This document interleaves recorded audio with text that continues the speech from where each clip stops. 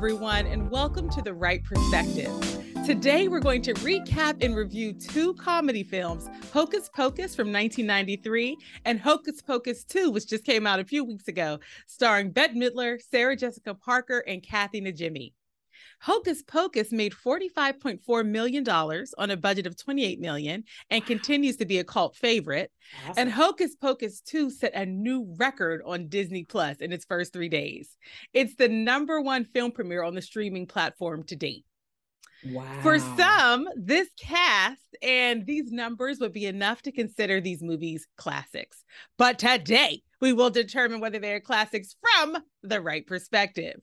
We'll do a recap, discuss the movies, and then we'll take a vote using a voting symbol picked especially for this discussion. But we got to start with intros. Kick us off, bro. I am Aubrey Wright. I'm the oldest. I'm Genia Wright. I'm the middle. I am Brittany Wright, and I am the youngest. And y'all, it's just dawning on me now that we did not decide whether we were going to vote on these together as a franchise or vote on them separately. Together. We have to. I think together too. It's the Wright perspective way. We have to. We can't get away from it. Bro, are you in alignment with that? Yep, I'm all good. All right, we have reached consensus. You know what? You're blowing my mind with the fact that you said it was #1 on Disney right now. Disney Plus. On Disney Plus, like that is crazy. Seeing that you have all of the Marvel movies, all the Star Wars, all the Star Wars, like. Well, for a premiere. Yeah, it's not. It wasn't like of all time in terms of total views. But it's still significant. 3 days. That's still very significant. Like, wow, because you knew when all those other movies were coming on Disney Plus as well, like when they were dropping. So yeah, and I think that is so amazing. That's crazy to me. It's such a good point, sis, because Marvel movies, I mean, their marketing is like ridiculous, because they market for other movies at the end of other movies. That's right. You start seeing stuff from other movies that are going to happen and you're like, I'm sorry, what? This is Black Panther, but I feel like this is like another movie. It's also Captain America. Exactly. What's happening right now? I don't know. Those are movies, all those movies, I choose to go into them with ignorance and be like, I'm just experiencing this because I don't know any connections. I love it. I would like to be a true Marvel fan though, because when I do watch the movies I enjoy, I know this is a tangent. Anyway, we got to get back on topic. I like tangents. But I would love our listeners like our tangents. I would love to really be a Marvel fan. I thought you watched them all. I have watched a lot of them. But I thought you were going back to the beginning. I did have that intention, and I did articulate that intention, and then I didn't do it at all. Okay, I got it. 0% actual execution on that plan. Especially when these movies don't be going in order. It's like you'll watch the internet. And it's like 2 movies later. No, listen, people, the prequel to that movie. No, Marvel fans on the internet tell you what the order is. You should watch them. Like there's different theories about watch them in this order. Watch them. I just watch them in the date release. To me, I like because that's how they came out. Like if you were watching them, it would be in the order that they came out. Yeah. Now, what do you feel about the people who watch the movies and think they're an expert, but they didn't read the comic books? Well, if you're saying you're an expert on the movies, then you're okay. Because that's honestly part of what got in my way. Part of what got in my way was like, you know what? I probably have to go before the movies. To understand. Oh no, that would be impossible. And it did turn out to be impossible. It would be impossible. Let me go back to it's just very first. I'm talking about like there are so many just it's decades and decades comics of just and just comics that break off into other like it was overwhelming when I was a kid. I was like, I'm behind. Because the other side of it is you could have one character that's 3 separate people and 3 separate universes. Yeah. And it's just like, which one is the universe I'm currently living in? Because that's the one I can handle. I don't want any other universes. No, thank you. I'm very confused. And and I think because actually what made me start to think about I need to go back to the comics was like my very high level knowledge about some of the characters and the fact that sometimes depending on the movie they can look very different. Like visually they can be represented so differently from movie to movie. And so I was like, I wish I knew what their original costumes looked like. So that's what kind of took me down the spiral of making it too large a project for anyone to ever take on. Listen, and then because if you watch all the movies, and I would throw Blade in there too. It's not part, but there would be no Marvel universe without Blade. So yeah, I read that. Oh yes, Blade does not get it. Did we ever do Blade? We did Blade. We haven't done Blade yet. Oh, that needs to be on the list. But I don't know if Jania can handle. Can you handle that imagery? I feel as though I know what it is. I know what's coming, and can mentally prepare. Vampires and such. Yeah, and Blade. I know there's blood showers. I've been aware of those. But the thing about it is you've just been watching what they do in the shadows. That's the only reason why you know. I still know. It doesn't matter where I got the data. I still know. You wrote it down. You wrote it down. Listen. No, but I'm saying the vampires in Blade ash. So that's better. Like when you kill them, they turn to ash. Oh, okay. So I think I haven't seen that Blade. But anyway, I'm just saying. Are they sparkly like the ones from Twilight? That they glow like their skin and weigh 1 million pounds. Glittery.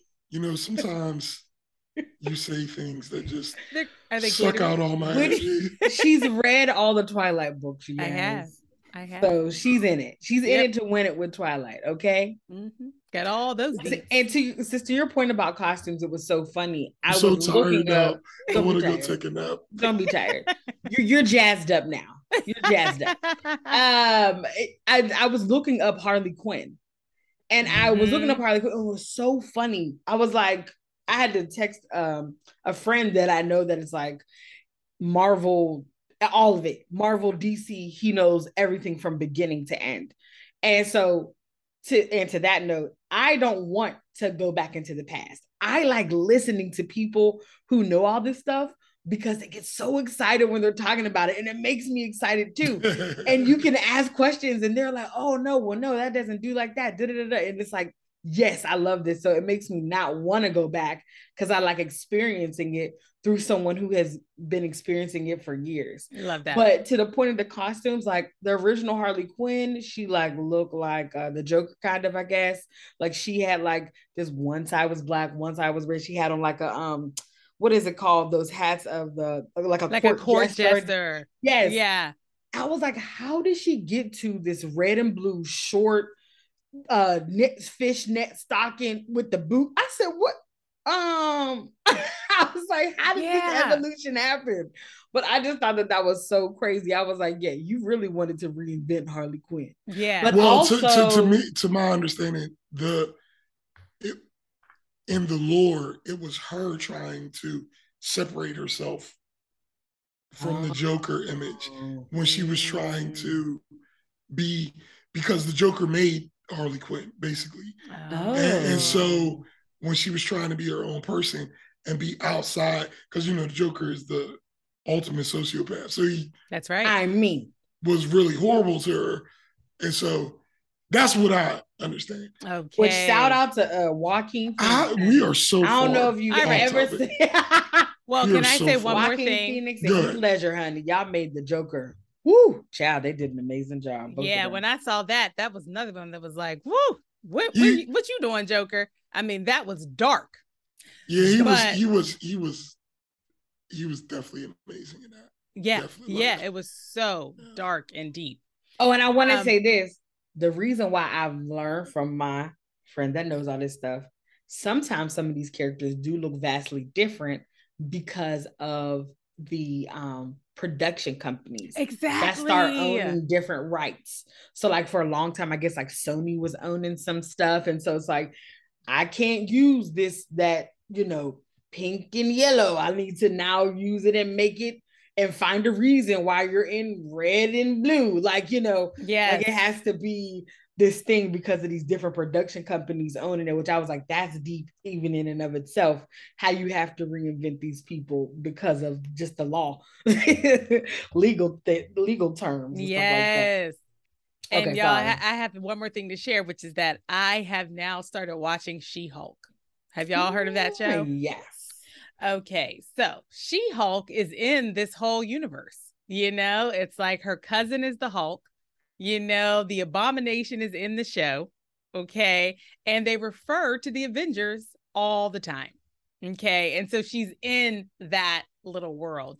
And so it's one of these things where they do such a good job of holding the complexities of the Marvel universe, no matter where you're dipping your toe in. Okay. It's like when I'm watching this show, which has only had one season, when I'm watching the show, it's clear that there are nuggets in there and Easter eggs and references that I am not getting because they're talking about the larger Marvel universe, But anyway, I think it's worth the ride. It's an interesting show. Worth the ride. Yeah. I think it's worth the ride to start at the beginning and watch all the movies.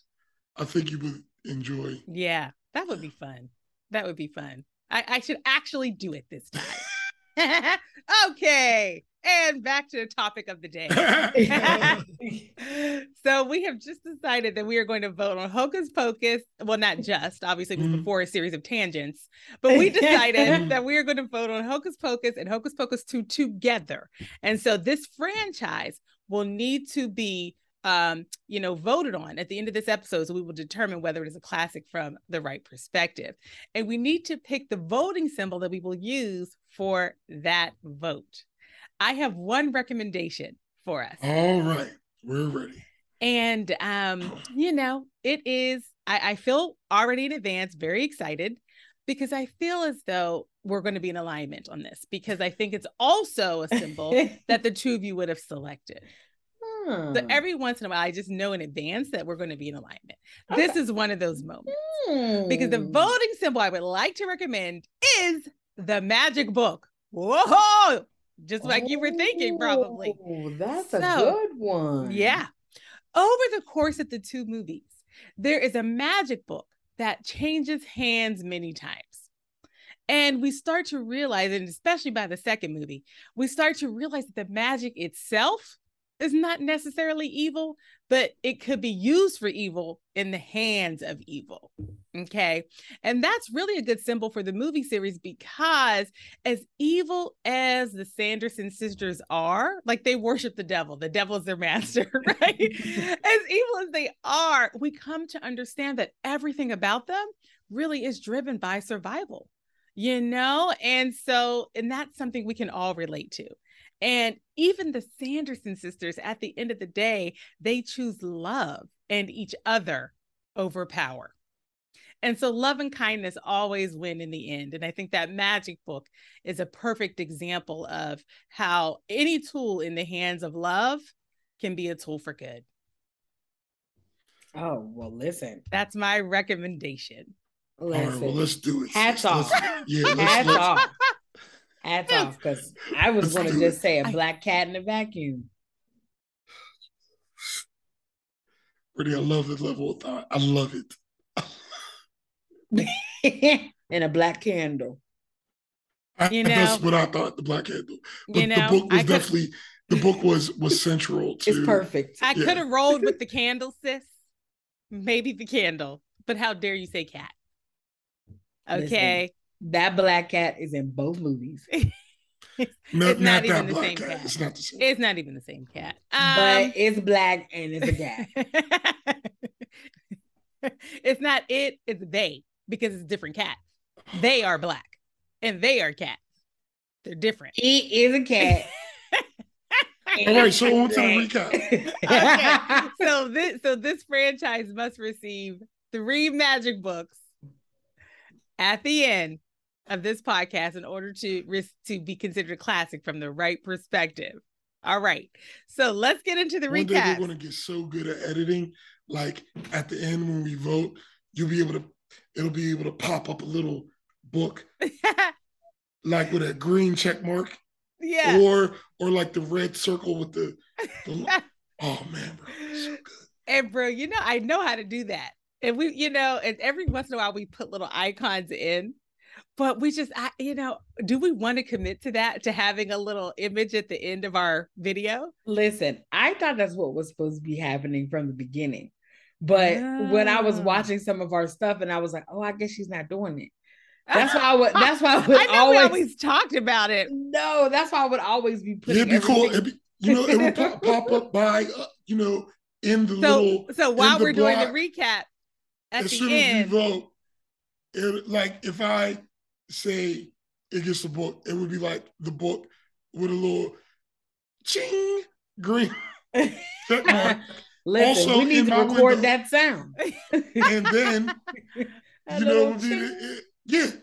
Or, from this episode forward, season 3. There needs to be a different sound for the red with the like an eh. Yeah, like an yeah, exactly. The red X. Like, listen, y'all better come back for season 4. That's when we're gonna start doing that. Because can't do that.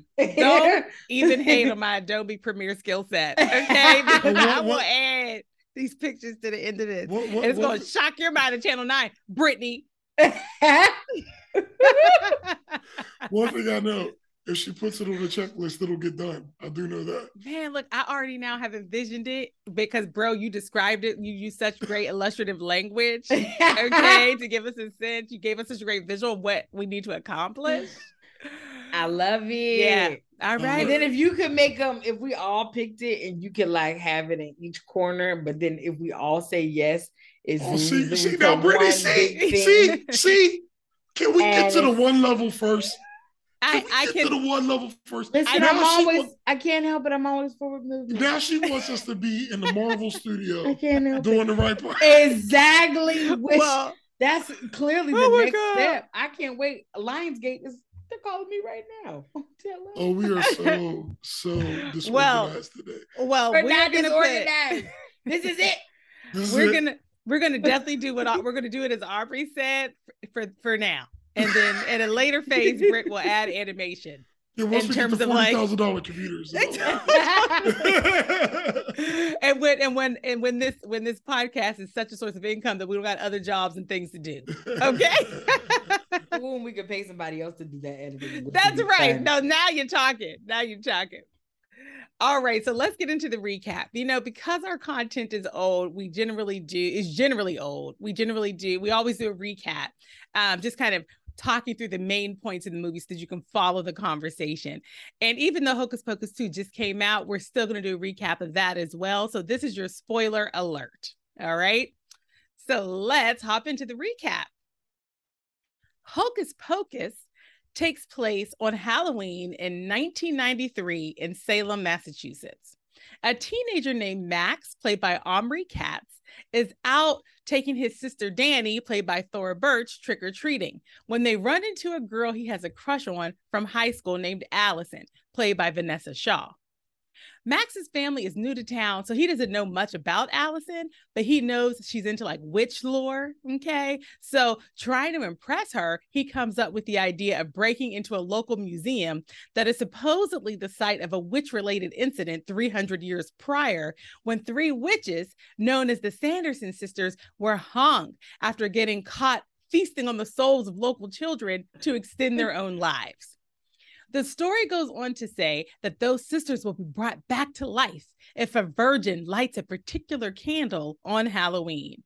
Sam and the girl don't necessarily think the story is true, but that is too bad because it is true. Okay. And after they break into the museum and they light the forbidden candle, the Sanderson sisters, Winifred, Sarah, and Mary, played by Bette Midler, Sarah Jessica Parker, and Kathy Najimy, come back to life. Okay. Now, the sisters spend a little time marveling at modern conveniences like concrete roads, but mostly they are focused on finding children. If they don't eat enough children's souls before sunrise, they're going to turn to dust. When Max, Allison, and Danny realize what they have done, they try to get help.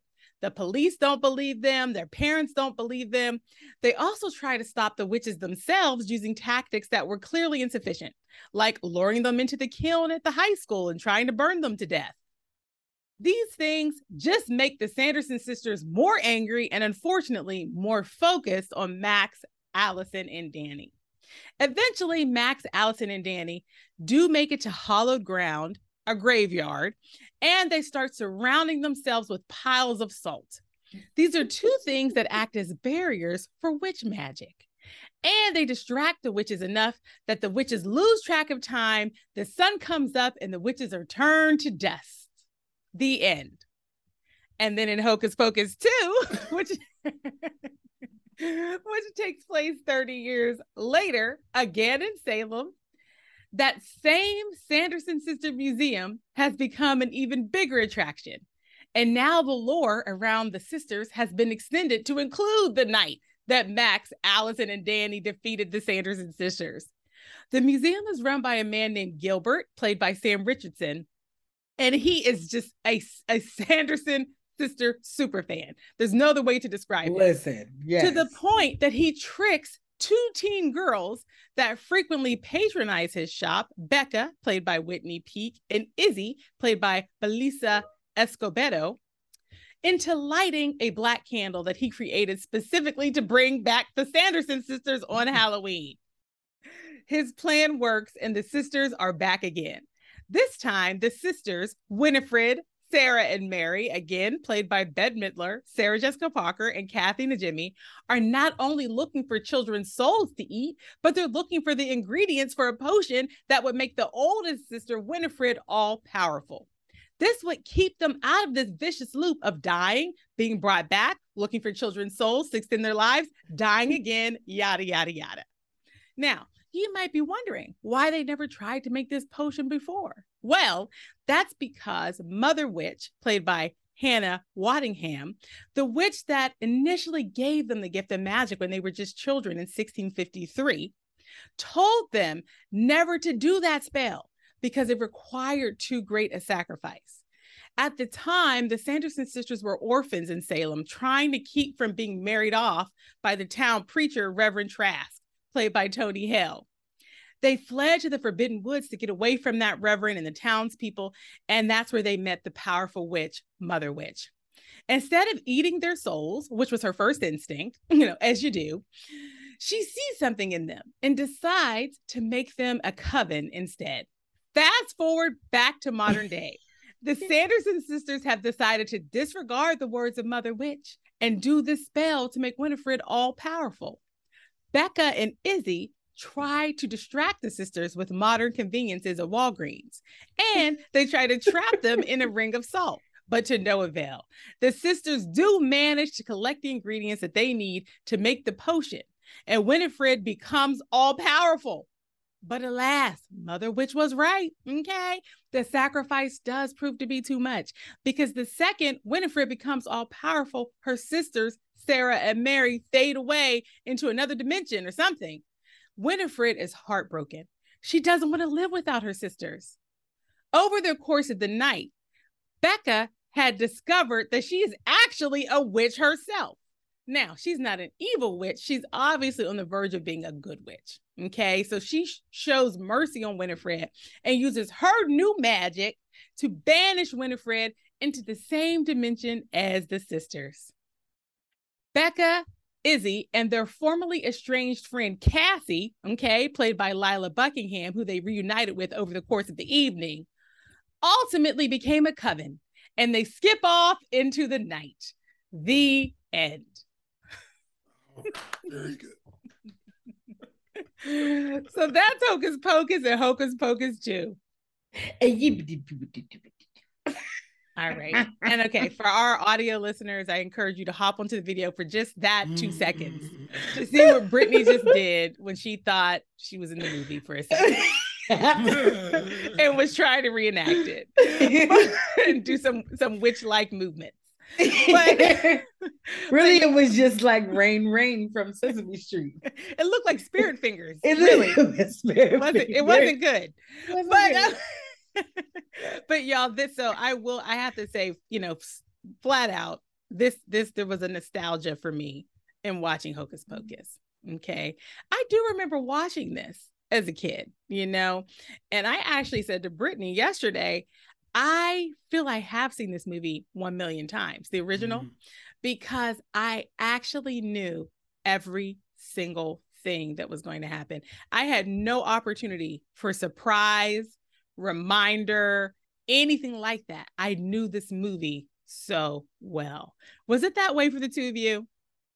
There was one part I did forget. I forgot that the town bullies in the first one got caught and they put him in them little cages and then he stole his shoes back. I had forgotten about that part. So I did love that part. I was like, I totally forgot how they were up there. They were so sad. Like, get us out of here. And I was like, nope. We don't know whatever too bad now. Right. And for those that might not have seen the first one, Max, that teen that's new in town, he is getting bullied by some other teens from the high school and they steal his shoes. But then the Sanderson sisters get them and then ultimately they're going to steal their souls. Totally. So they do get their just due. And the way that they're the bad kids, they had flannels on. I just want you all to... and it was the classic 90s movie setup. Like, you knew that at some point they were going to get it because they're the over-the-top bullies from the 90s. They're the worst. They're like, hey, what's going on out of town? Huh? Those shoes are really nice. Those shoes are really nice. Like, this doesn't happen anywhere. You know what it makes me think of? All of the Addams Family movies with the O'Doyle rules. Like, that's what it makes me think of. Yes. Give me your shoes.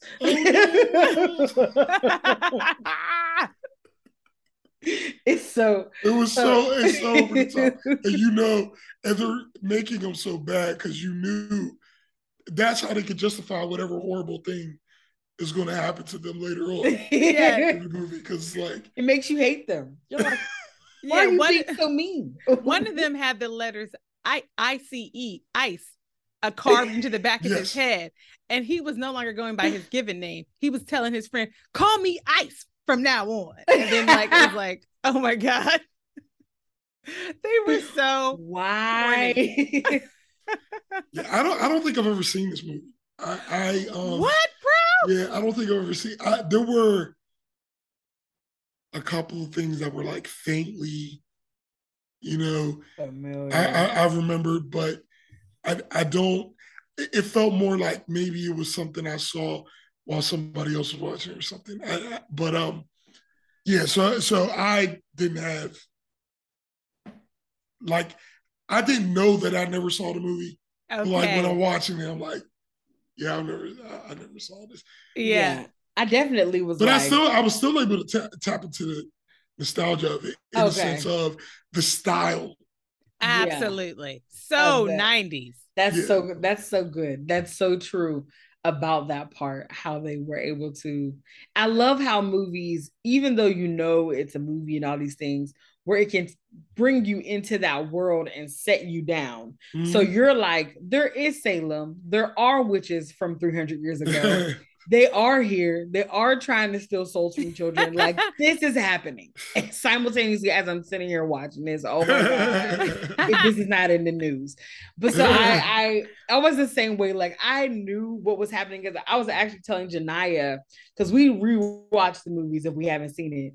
I actually watched it while it was coming on Freeform, and they did a pop-ups on everything. And so, like, one of the funny things they had was, like, there was a counter that said how many times the word virgin was used in the movie, and like by the end of it was like 8 or something like that. So it was just really funny just to kind of watch it in that way, because it did give me a chance to be a little more newer while I'm watching it, because I've seen it so many times. I already knew what to expect. And I remember the first time when I saw that preview for Hocus Pocus 2, I was like, are you kidding me right now? I was so excited like a little kid. Now, what y'all need to know is that we didn't grow up in a family that we were celebrating Halloween. Right. Not at all. We never trick-or-treated. At least I didn't. Our parents, I remember them letting me dress up for. Yeah, we could dress up for school. for school. That was it though. But we I don't never even know if I had a consistent experience of that. But I also don't think I was into it. Yeah. But it was just it's so funny to think about how much I enjoy and remember the movie, but then to think like Halloween wasn't like what our family celebrated. It was the Devil's Day, you know. I don't remember. And I remember Daddy being like, if you want some candy, I'll buy you some. It's like I remember them being neutral pretty much with Halloween. Like, and I know this is not the point, but because like Dad would bring me, because you know how Dad was last minute with a lot of things. Everything. And so all the things. Everybody would be getting dressed. And he would always show up he would get there just in time. He would show up with my costume that he just bought from something. And then we would do trick-or-treating in the school. So, but I didn't feel any resistance towards it. Well, the resistance, I felt like, I know there was times where I got invited to Halloween parties and they were not up for that at all. Because I remember Mommy said, because it was the same reasoning she would give when I wanted to go. When I wanted to go to a sleepover, like they would let us have sleepovers at our house, but they would not let us go to other people's houses for sleepovers. Y'all had a sleepover? I had multiple sleepovers. I probably had like one. No, I had several sleepovers over the years, but they wouldn't let me go to I sleepovers. Was in the house? I think so. No, it had to be, I had them in. I know I had some in elementary. Name one person who's ever slept over. I can name many. Like all of my girlfriends. What about like Maria? Cherie, Tavara, okay? Rachel. These people slept over. While I was there, I don't remember this at all. Well, you all are getting into our age differences at this point because we need to tell you. No, it's probably a reflection of the fact that Aubrey disregarded me quite significantly. I think this is just evidence of that. Aubrey is 7 years older than me. And Aubrey is 3 years. Yeah. So you see, for me, Aubrey, you would have technically missed all that stuff because you were about to, like, when I would start probably doing all of that stuff, you were like about to graduate from high school. He was present for mine, but doesn't remember any. No, I'm just saying because from what in my upbringing, I could never even bring people over. Okay, well, see, all right, so they had loosened up on that. That's probably because you had friends with flannel shirts. Man, maybe it was that were still in shirts. Confounded flannel shirts. but I wasn't even allowed to sleep. I wasn't even able to go to sleepovers growing up. No, me neither. Like I would have to go, like they would come pick me up, you know, like when everybody was getting in their sleeping bag. I used to be so upset. But I wasn't saying nothing to Dad. I would just be in the back just with the single tear. Like, Mommy would always be like, they could be practicing witchcraft and Ouija boards over there. And I would just be like, what? That was why they never let me go to a sleepover. It was witchcraft, like Ouija boards. Which is interesting because then how come Hocus Pocus got through all exactly? We used to watch Hocus Pocus. We used to watch Sabrina the Teenage Witch. We used to watch any of these other little like shows of this type of stuff. We used to watch them. Now, I never really watched Charmed. I think, Janai, you watched Charmed. I didn't really get into Charmed. Okay. Mm-mm. I didn't really get into none Charmed. Of that, but I definitely watched Sabrina the Teenage Witch. Yeah, I think it was like... it was fun. The thing about Hocus Pocus is it's Bette Midler. Exactly. And now there's something about Bette Midler that's like, it's fine. Bette Midler. Totally. She's so good. Yeah. She's so good. She was, and she really, like, and I'm sure we could just talk about these movies let's get together. it. Yeah.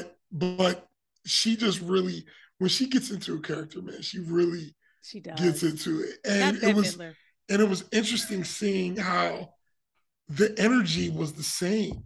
And 30 years And like, I'm telling you, 30 years older, they all were still giving it all they had. You Absolutely. know what I mean? Yes. Like you could feel it didn't feel like, even how they looked because of the makeup and stuff, it didn't look that different. It's true. You know what I mean? Because of how they're made up, their bodies are similar. I don't know if they did that on purpose, like if they hooked them up some kind of way, but it felt like you were watching this, the same sisters. And for me, I'm seeing both of these movies back to back. So I'm just saying they did really well at just, it was like, I like when actors don't take themselves so seriously. Right. It's that's like, right. We've all had all these great careers, hit shows, hit movies, and all that kind of stuff, but we can still go back and have fun like it's 1993. Yes, Sarah Jessica Parker skipping around being a complete dum-dum. Okay? That was a dum-dum witch. Okay, she did not know what was happening at any given moment. She would lose it. And I liked how they kept certain stuff consistent, like how when their brooms got stolen when they went to they walked into the devil's house and left their brooms in front of his house in the first movie, which was really just a local man dressed up like in red with horns. And they were like, "Oh, master!" And then they were trying to fly away. And then what's which sister was it with the darker hair? That's Mary. Mary by Kathy Najimy. She only could get away with a vacuum in the first one, and then the same thing happened in the second one where they didn't have any brooms, and she was flying on two of the Roombas. And that actually made me laugh, man. Like when she came out on those Roombas, I actually laughed. Yeah, that was. And I almost felt ashamed, like. That was a cheap joke. And it was funny to you. But it got you. But I appreciated that they actually did work the Roombas into the story. You know, at first it was just silly because it was like, okay, you all are just any other cleaning device. You're coming with the Roomba. But then they actually did end up working the Roombas into the story. So what they actually did was the Roombas eventually came and swept up some of the salt that in the second movie that was one of the things that actually in the second movie the girls had trapped the Sanderson sisters in a ring of salt, and literally they were trapped. There was nothing they could do to get out. They were trapped in that salt, but then the Roombas came just right on in and started cleaning up. And so they swept up the salt. Shout out to Roombas because eating a pound of salt like that. That was the couple of things that bothered me. There were points in the movies where you're lost in this, your disbelief is suspended. But they would do things that were so stupid sometimes that it was just like, why would you leave them unattended? You know what I mean? When they were, because the scene you're talking about where the Roombas came and you could use the salt to create a barrier, and they actually trapped the witches. All you have to do is keep them until morning. That's all you got to do. Keep an eye on them. And you're going to walk away? I mean, they left. they went on into the house. They didn't even put the garage door down. Nothing.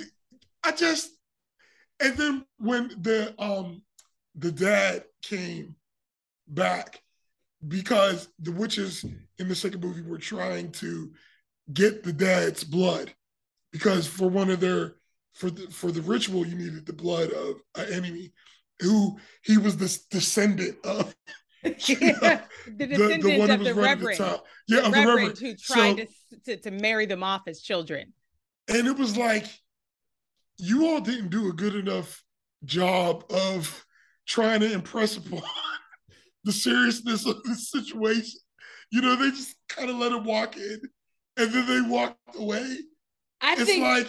What he did though with the father, which first of all, let me be honest and say, I did not make that connection. It took me a long time to make the connection that this was a descendant of that reverend. I was like, oh, wait. They said it. They said it.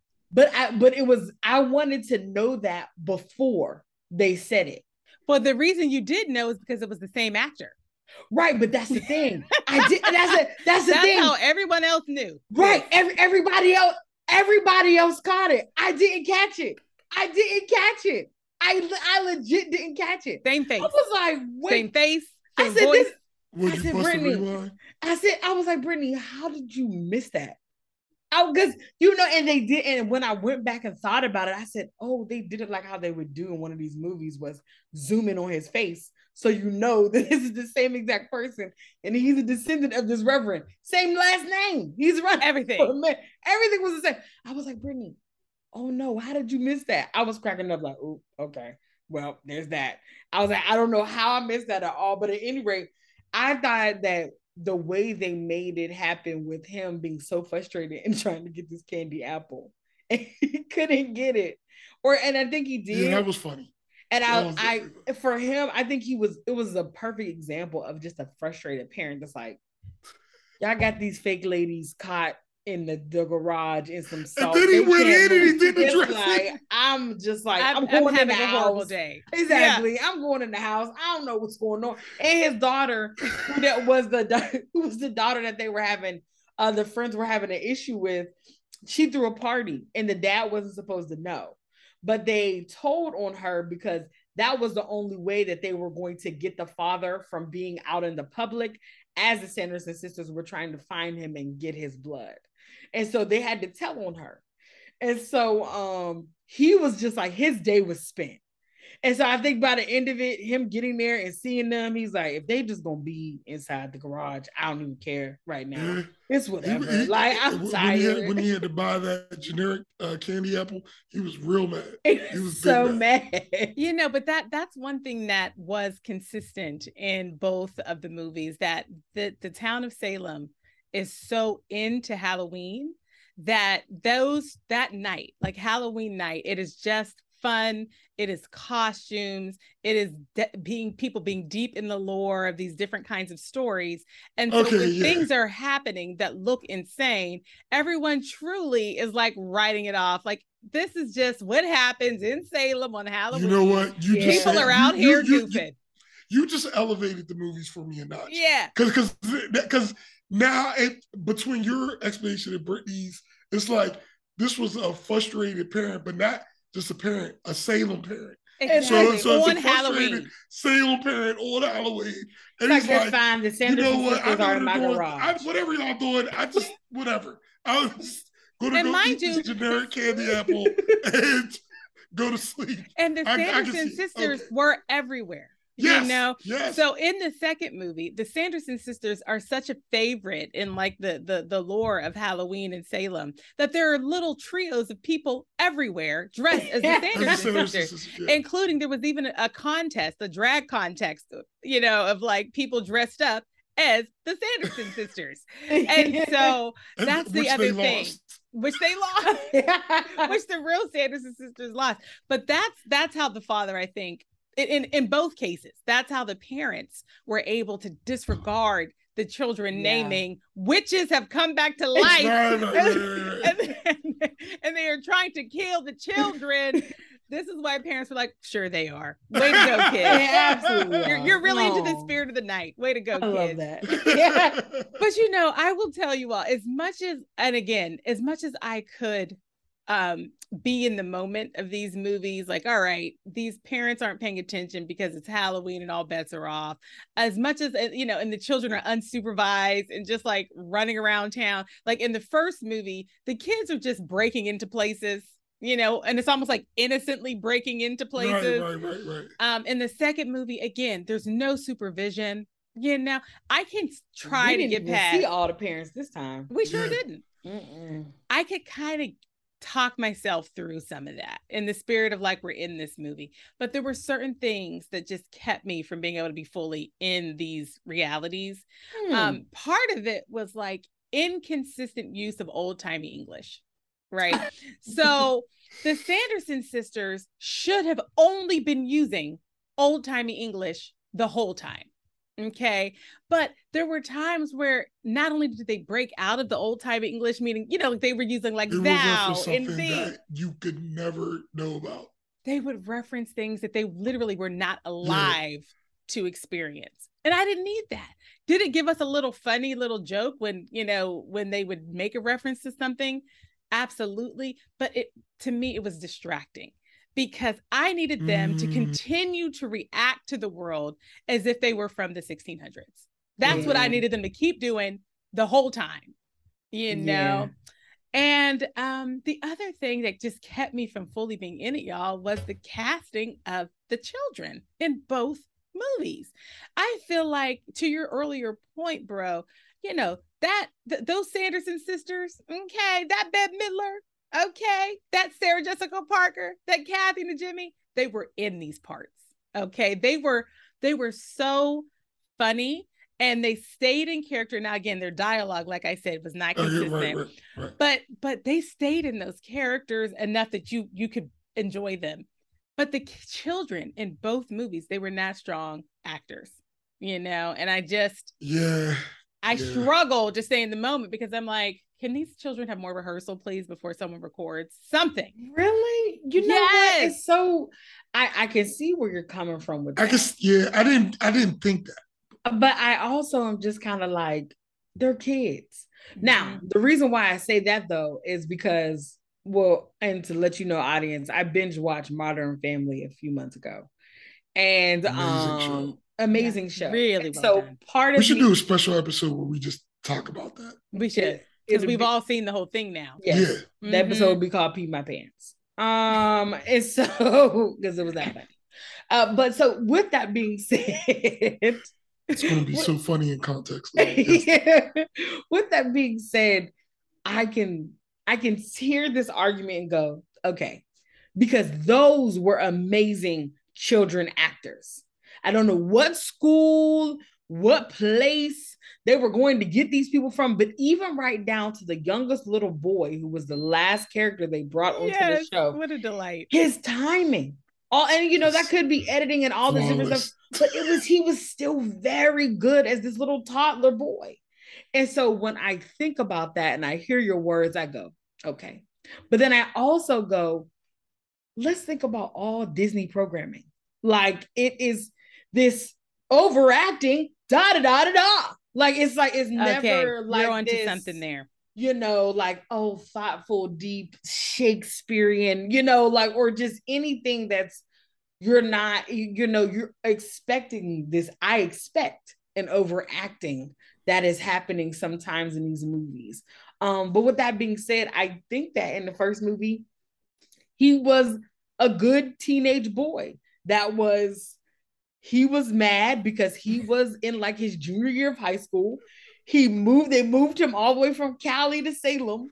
And he is like, now he has to spend his Halloween where normally he just wants to sit at the house or do whatever. He has no friends. And he's like, I have to now take my little sister out to go trick-or-treating. I don't want to do this. All right. And so when I think about that in context, like, no, he was an annoyed teenager. You know what I mean? You know what? Let's just pause on this point. Let's just pause on this point. Because you know what? Be more resilient. Okay. Yeah, this is where Janai was speaking very insensitive. I have no tolerance for teens sitting around like, oh no, I moved to a new city. Yeah, I don't have friends. Figure it out. Get in a club to meet other young people. I'm just going to give everybody some context. Yeah. Janiyah was born at 40 years old. Now, her body, like regular human aging happened in life, but her brain was 40. I'm so annoyed. She was born with taxes. She was born paying taxes. No, I was just what type of facility is this? I was just telling Brittany yesterday. I watched a Christmas movie and I couldn't even bear it. I couldn't even bear this Christmas movie because these teens in this movie they couldn't manage their emotions at all.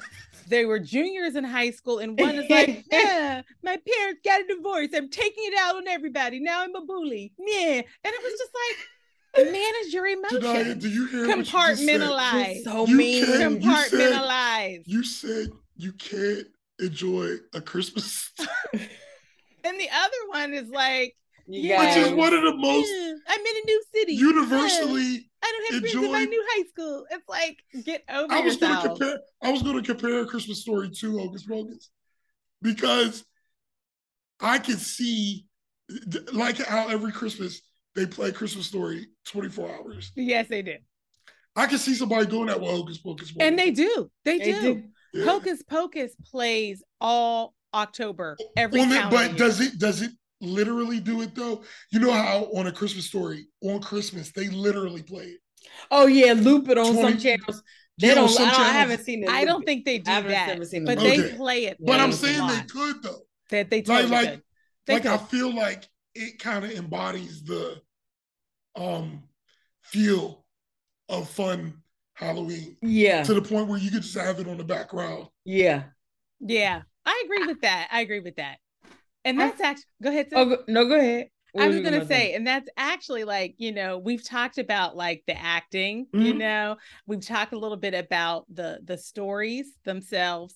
I would love to talk a little bit about like magic and the way that magic is characterized in these movies. I have to tell y'all, I feel disappointed in the use of magic. And again, I was searching for the whimsy.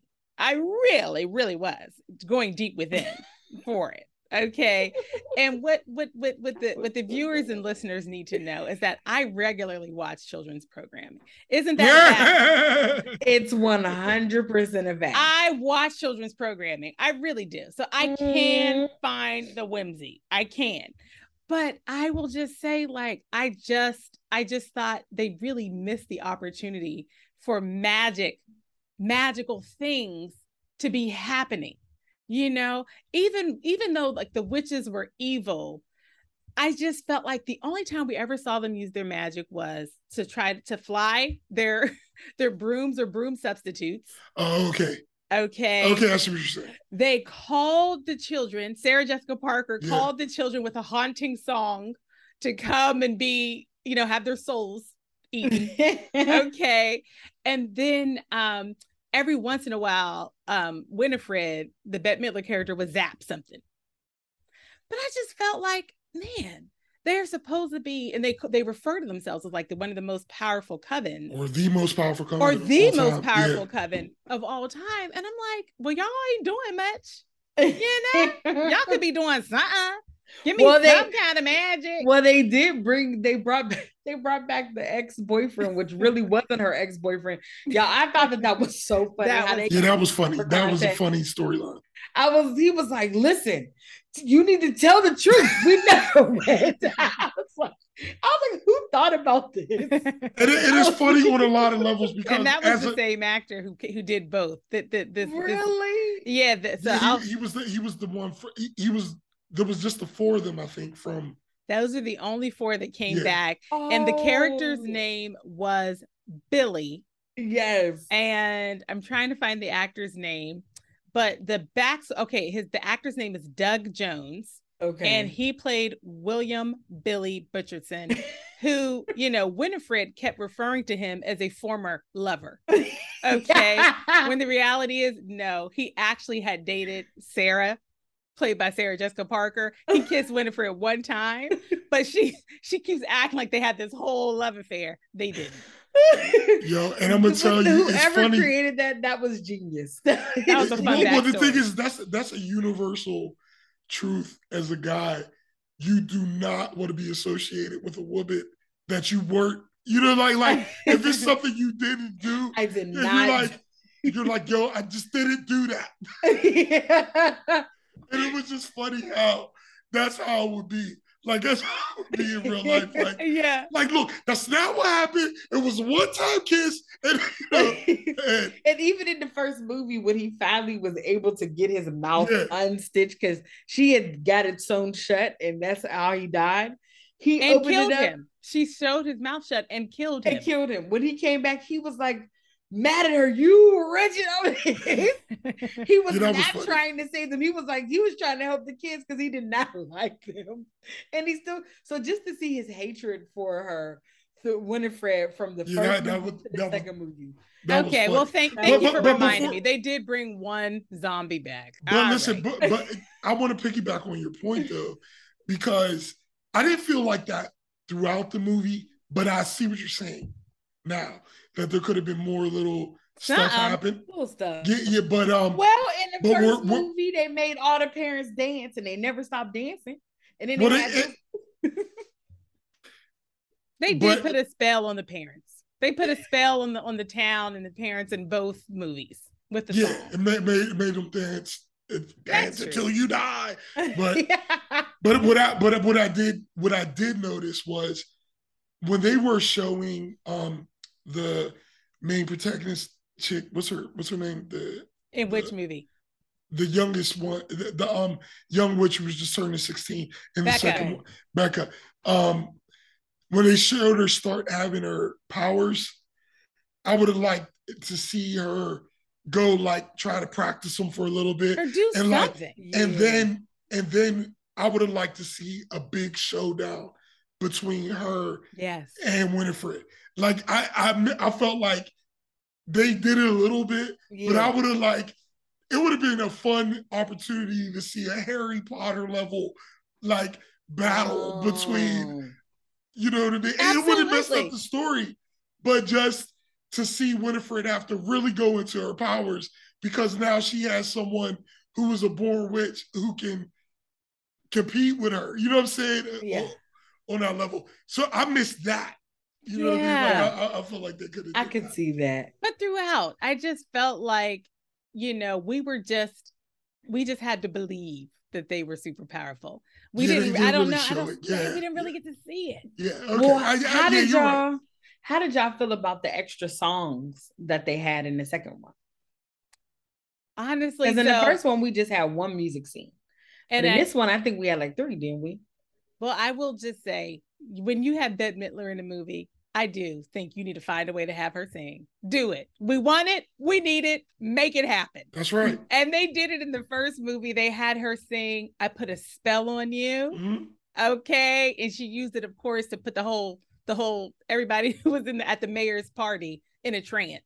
So they were just going to dance until they died. Dancing all night. Okay. And then in the second movie, there were 2 songs, I think. Since I don't know if it was 3. I think it was 2. They did a song when they first came back. Yeah. And then they did a song, which was another opportunity to put people in a trance. And I'm thinking about the ending credits. That's what it was. They had an ending credit performance. That's okay. And it was it was one way or another. Yeah. They used one way or another. As the big number in the second movie. Okay.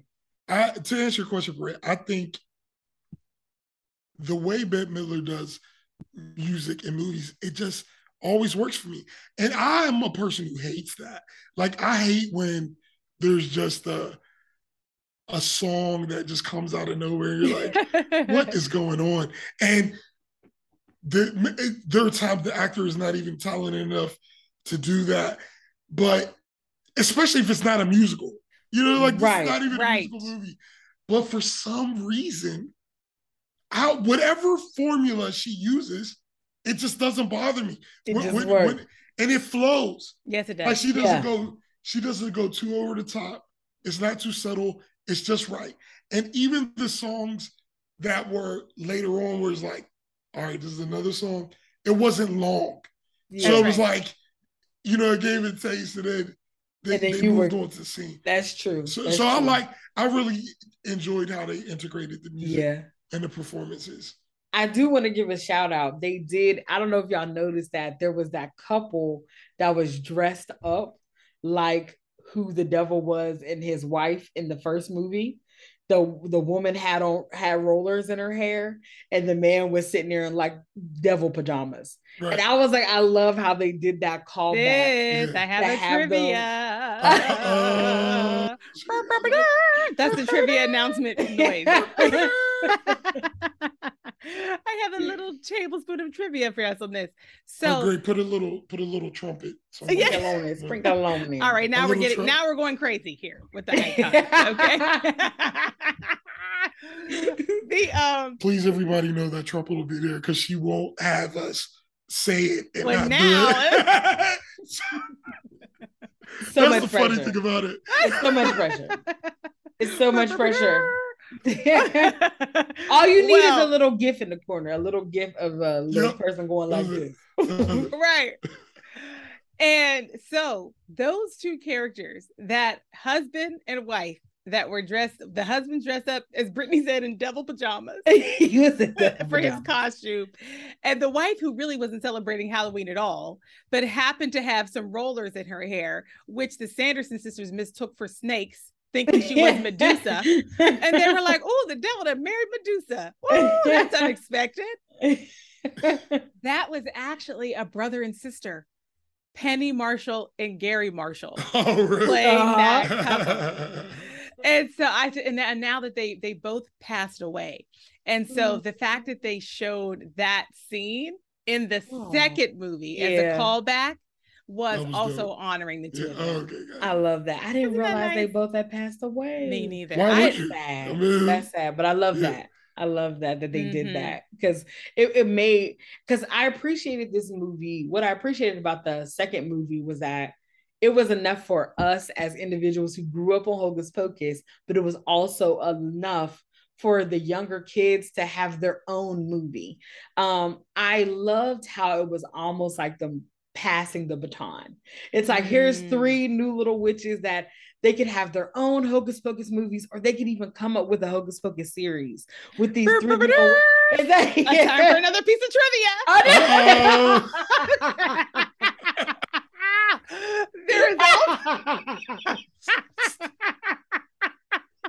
There's also there was an original version. I hope I say something else. There's an original version of Hocus Pocus 2 that actually was going to have Thora Birch reprise her role as Danny Dennison. So originally it was not to introduce these like a new group, a new trio, a new coven of witches. Okay. But she declined due to scheduling conflicts. And so that's how they landed where they did. Wow. So wait, that Danny was a little sister, right? The little sister. Which I'm happy you brought that up, because I think that what both of these movies did, I think it was something about watching these teenagers kind of have to, us getting a look into their lives and what the lives of teenagers and preteens can be, and them giving life to that. And so in the first movie, he's frustrated. He's moved at the end of his high school years, which if you've had friends since you were younger, now your parents are moving you away from all the people and all the things Call that you know. them, write a letter, it'll be fine. I just feel like... And as someone who had that happen, it was very sad. And so it's be like, resilient. Is it? No. And so what I think about, it's an important life skill. It's called coping. Him trying to find his footing, and he was still, kind of trying to keep it together, but he was still getting bullied as the new kid. But also, you saw him evolve. You get a chance while he's frustrated with taking his sister out trick-or-treating. He was going to burn down Salem to make sure that she was okay. Like, he was doing everything he could, trying to get everyone to, these witches is out here, they're about to kill us. Like, y'all are not listening. And then when she took the sister, he went into that place. He tricked them. He did everything he needed to. He figured out with that girl. When he thought that when she had gotten taken, like, you're getting the chance to see this range that can happen in just a teenager. And even in the second one, you're getting a chance to see them. They're friends. They've obviously known each other since they were little. The one Becca, I think her birthday is on Halloween. Yes. Or something along those lines. That was the whole thing. And so they always hang out together. Well, the one friend, she recently got a boyfriend who is a dumb jock. And he's like, it's like, what's happening here? And so, but he is watching them process this new parts of their relationship where they're starting to learn how to actually communicate with one another. Where one person is thinking one thing, and then another person is thinking another thing. And then finally, when it has to be just like this, what is the word I'm looking for? The crescendo of the moment, they're able to come together and have this conversation about, well, I was feeling like this, and ever since you got, and what he doesn't, and at one point, what was really breaking them apart was that they felt as though the friend's boyfriend didn't like them, and he was always teasing them. Well, he was like, because they do their witch stuff every year because her birthday is on Halloween. Well, the boyfriend was there, and he was just like, no, when I say that's weird, that's not a bad thing when I'm saying that. And they're like, no, those words are literally, they're not. Yeah, I thought it was funny. It was funny. It was funny, and also a very much a Disney Channel learning moment. Yes. Where it was a chance for one of the characters to clearly articulate the jock is like, man, I'm not making fun of you all. I'm just pointing out that everything that you do is weird. And they're like, that's not a good word. And the girl said, Becca said, well, pointing out the ways that people are different from you and calling them weird is literally making fun of someone. It is hurtful, and he was like, oh. I was like, I love how they, but that's for their younger audience, to really kind of hammer that home, that bullying, making fun of people is not okay. Yeah. I thought they did a good job with that, of just showing just kids learning. They're learning things, and then also seeing how adults can be used for evil. For example, the man in the first movie, he was dressed up as a police officer. You find out that they came to him and they're like, the witches, we need to, the Sinister Sisters, da, da, da, da. And he's like basically telling them, get away from me, kid. Like, you all are playing games. But he really wasn't even a police officer. He was just dressed up as one. To be fair, that's how a cop in Salem probably would have acted. Probably would have acted as well. Absolutely. They would have not cared. But then when you go to the other movie, you see this adult. He owns this bookstore. He is obsessed with the Sanderson sisters to the point where he makes a candle. And it's like, I wanted to talk about him. Yeah. Let's do that. Please, let's do it. Go for it, bro. He is, what's his name? The actor. Let me pull that up. But anyway, he's in so much stuff. Sam Richardson. He is one of those people. Gilbert. He's one of those people who plays the same person, but he always makes me laugh. He does the exact same cadence in everything he's in, but it's funny to me. It's kind of like Jeff Goldblum. Like, I don't know. I just like it. I like seeing Jeff Goldblum. Or Jason Bateman. Yeah. I like seeing it. In all these different Keep situations. doing it. Keep doing it. I want to see Jason Bateman in this situation. If it ain't broke, don't fix it. And it's something that will frustrate me about other people. Yeah. But he's so likable that I want to hang out with him. I feel like I want to see you do this every time. And the way that they also made you understand why he did what he did. Yeah. Because it's like he was a lonely kid, and he only got to see one piece, and he's like, how do you know they're bad? Because he didn't see the, and you can get why he was helping them. You know what I mean? And when he realized his error, I believed his transformation like that. I just didn't know what was going on. And, so like I thought he did good. I thought he was a good. I appreciated that. I appreciated that. Do a good job. And so I love how even just in that, you're showing the good and bad in everybody. Like everybody can do something. Yeah. And he played off the other dude, the zombie. Oh, Billy. They played off. They were good together. They were funny together. They were so good together. And listen, that brings a whole. I did not know that was the original Billy. Yeah. When you said that like. I love that so much. Love that so much that he came back and did that character. Like he didn't skip a beat that. He did it. And so I thought that was really good. The part where seeing like them react to like everyone being them and them just being folklore. Like no one really taking them seriously. I like how that was in both movies. From the 90s when this was happening all the way to now recent, people are still like, oh, it's just this story that we just love to keep going because it's fun. And it's like, no, we're really here and y'all are under a spell and you don't know it. Like they definitely maintained the feel to both movies. You know what I mean? Yeah. But I mean, I think we can vote on this one, right? I think we're ready. Let's hit every second. Yeah. Yeah, I definitely went into this blank because, like I said, I didn't remember the other one, and it gave me the opportunity to see them both. And I think it's definitely a classic because I think I'll definitely give it my spell book because what I was going to say, even Janai brought it earlier, but I was going to say for me it feels like a Christmas story for Halloween.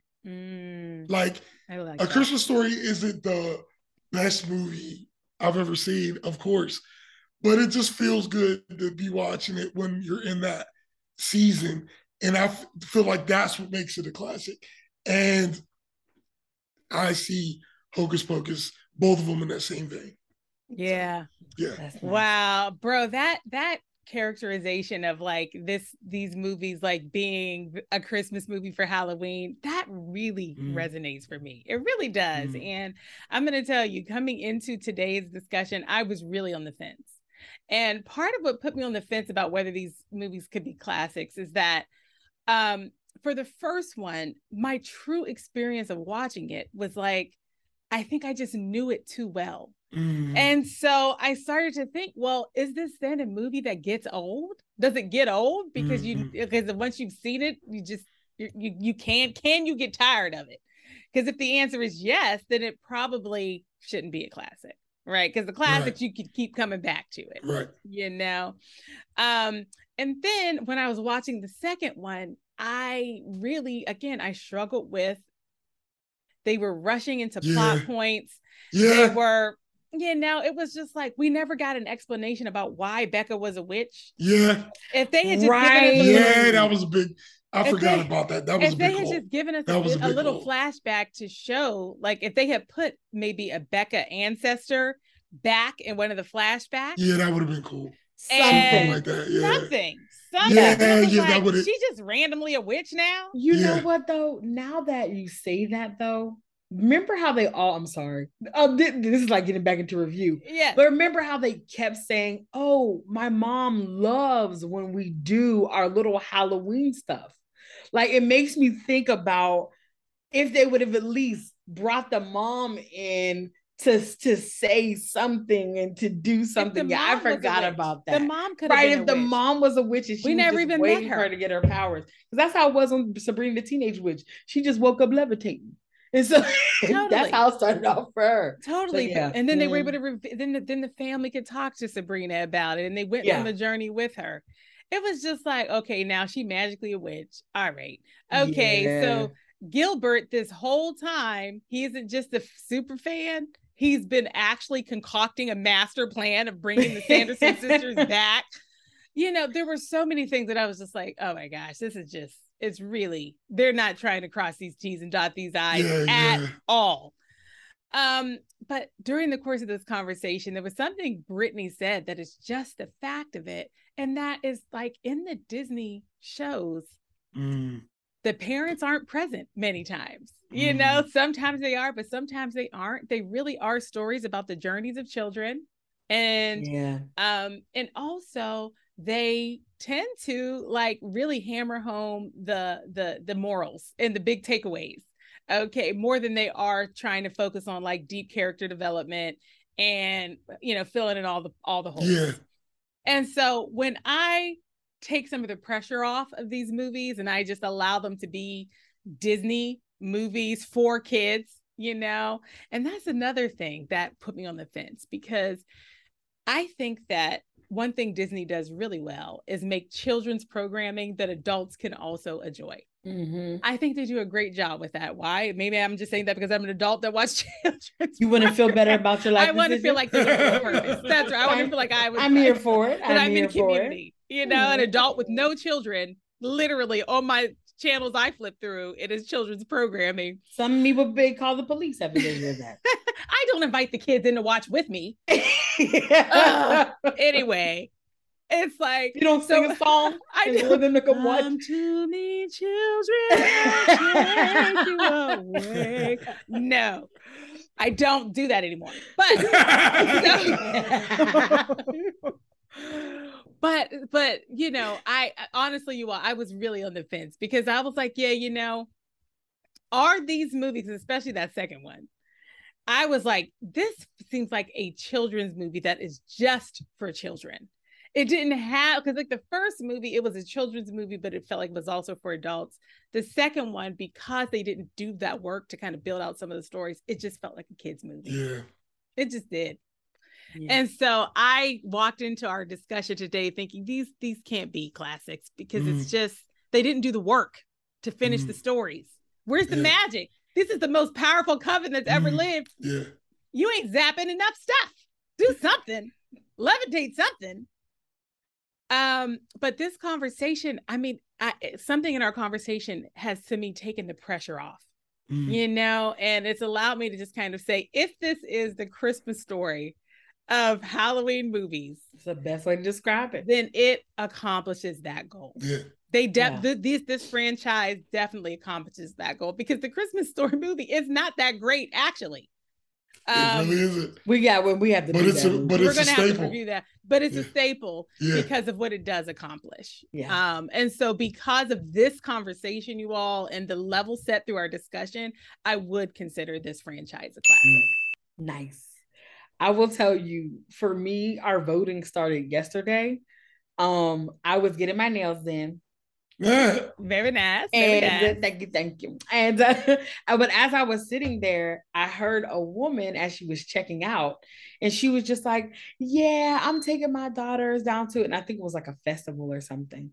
She's like, "Yeah, I'm taking my daughters down to the Hocus Pocus festival," and I was just like, "Oh, I love this." I was like, "This is really something that has resonated in our culture, in American culture, for like years. Like it's been since the 90s, and now to have this movie come out, it's like moms that watch this when they were younger, they're able to share this now with their daughters and stuff like that. And so I just thought that was really fun to kind of hear her say that. And so that really, I had in my mind, I was afraid because I was like, oh, I hate when we pair two movies together sometimes, because if the first movie is really great, but the second movie is not, it can really destroy the first movie. Right. In this case, I was not going to give this whatever voting symbol we had. But after our conversation, I was like, oh, I really enjoyed the second movie, but I don't plan on watching it again. But the book. Well, no, because I was thinking, this is what I was thinking before the voting symbol. Like, because this is what I was thinking before we recorded. Oh, like, okay, I get what you're saying. I was like, whatever it is. You're giving us the internal dialogue that was going to happen. I got you. Exactly. I got you. Wasn't about to get this. In this case, they weren't going to get my book. I got you. But after having this discussion, it made me frame some things differently in my mind, and how I was like, maybe I did have fun watching that movie.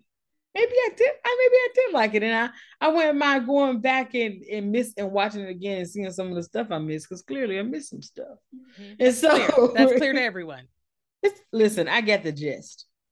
And that's clearly Tony Hale played the descendant and the original ancestor. I need a 23andMe. So anyway,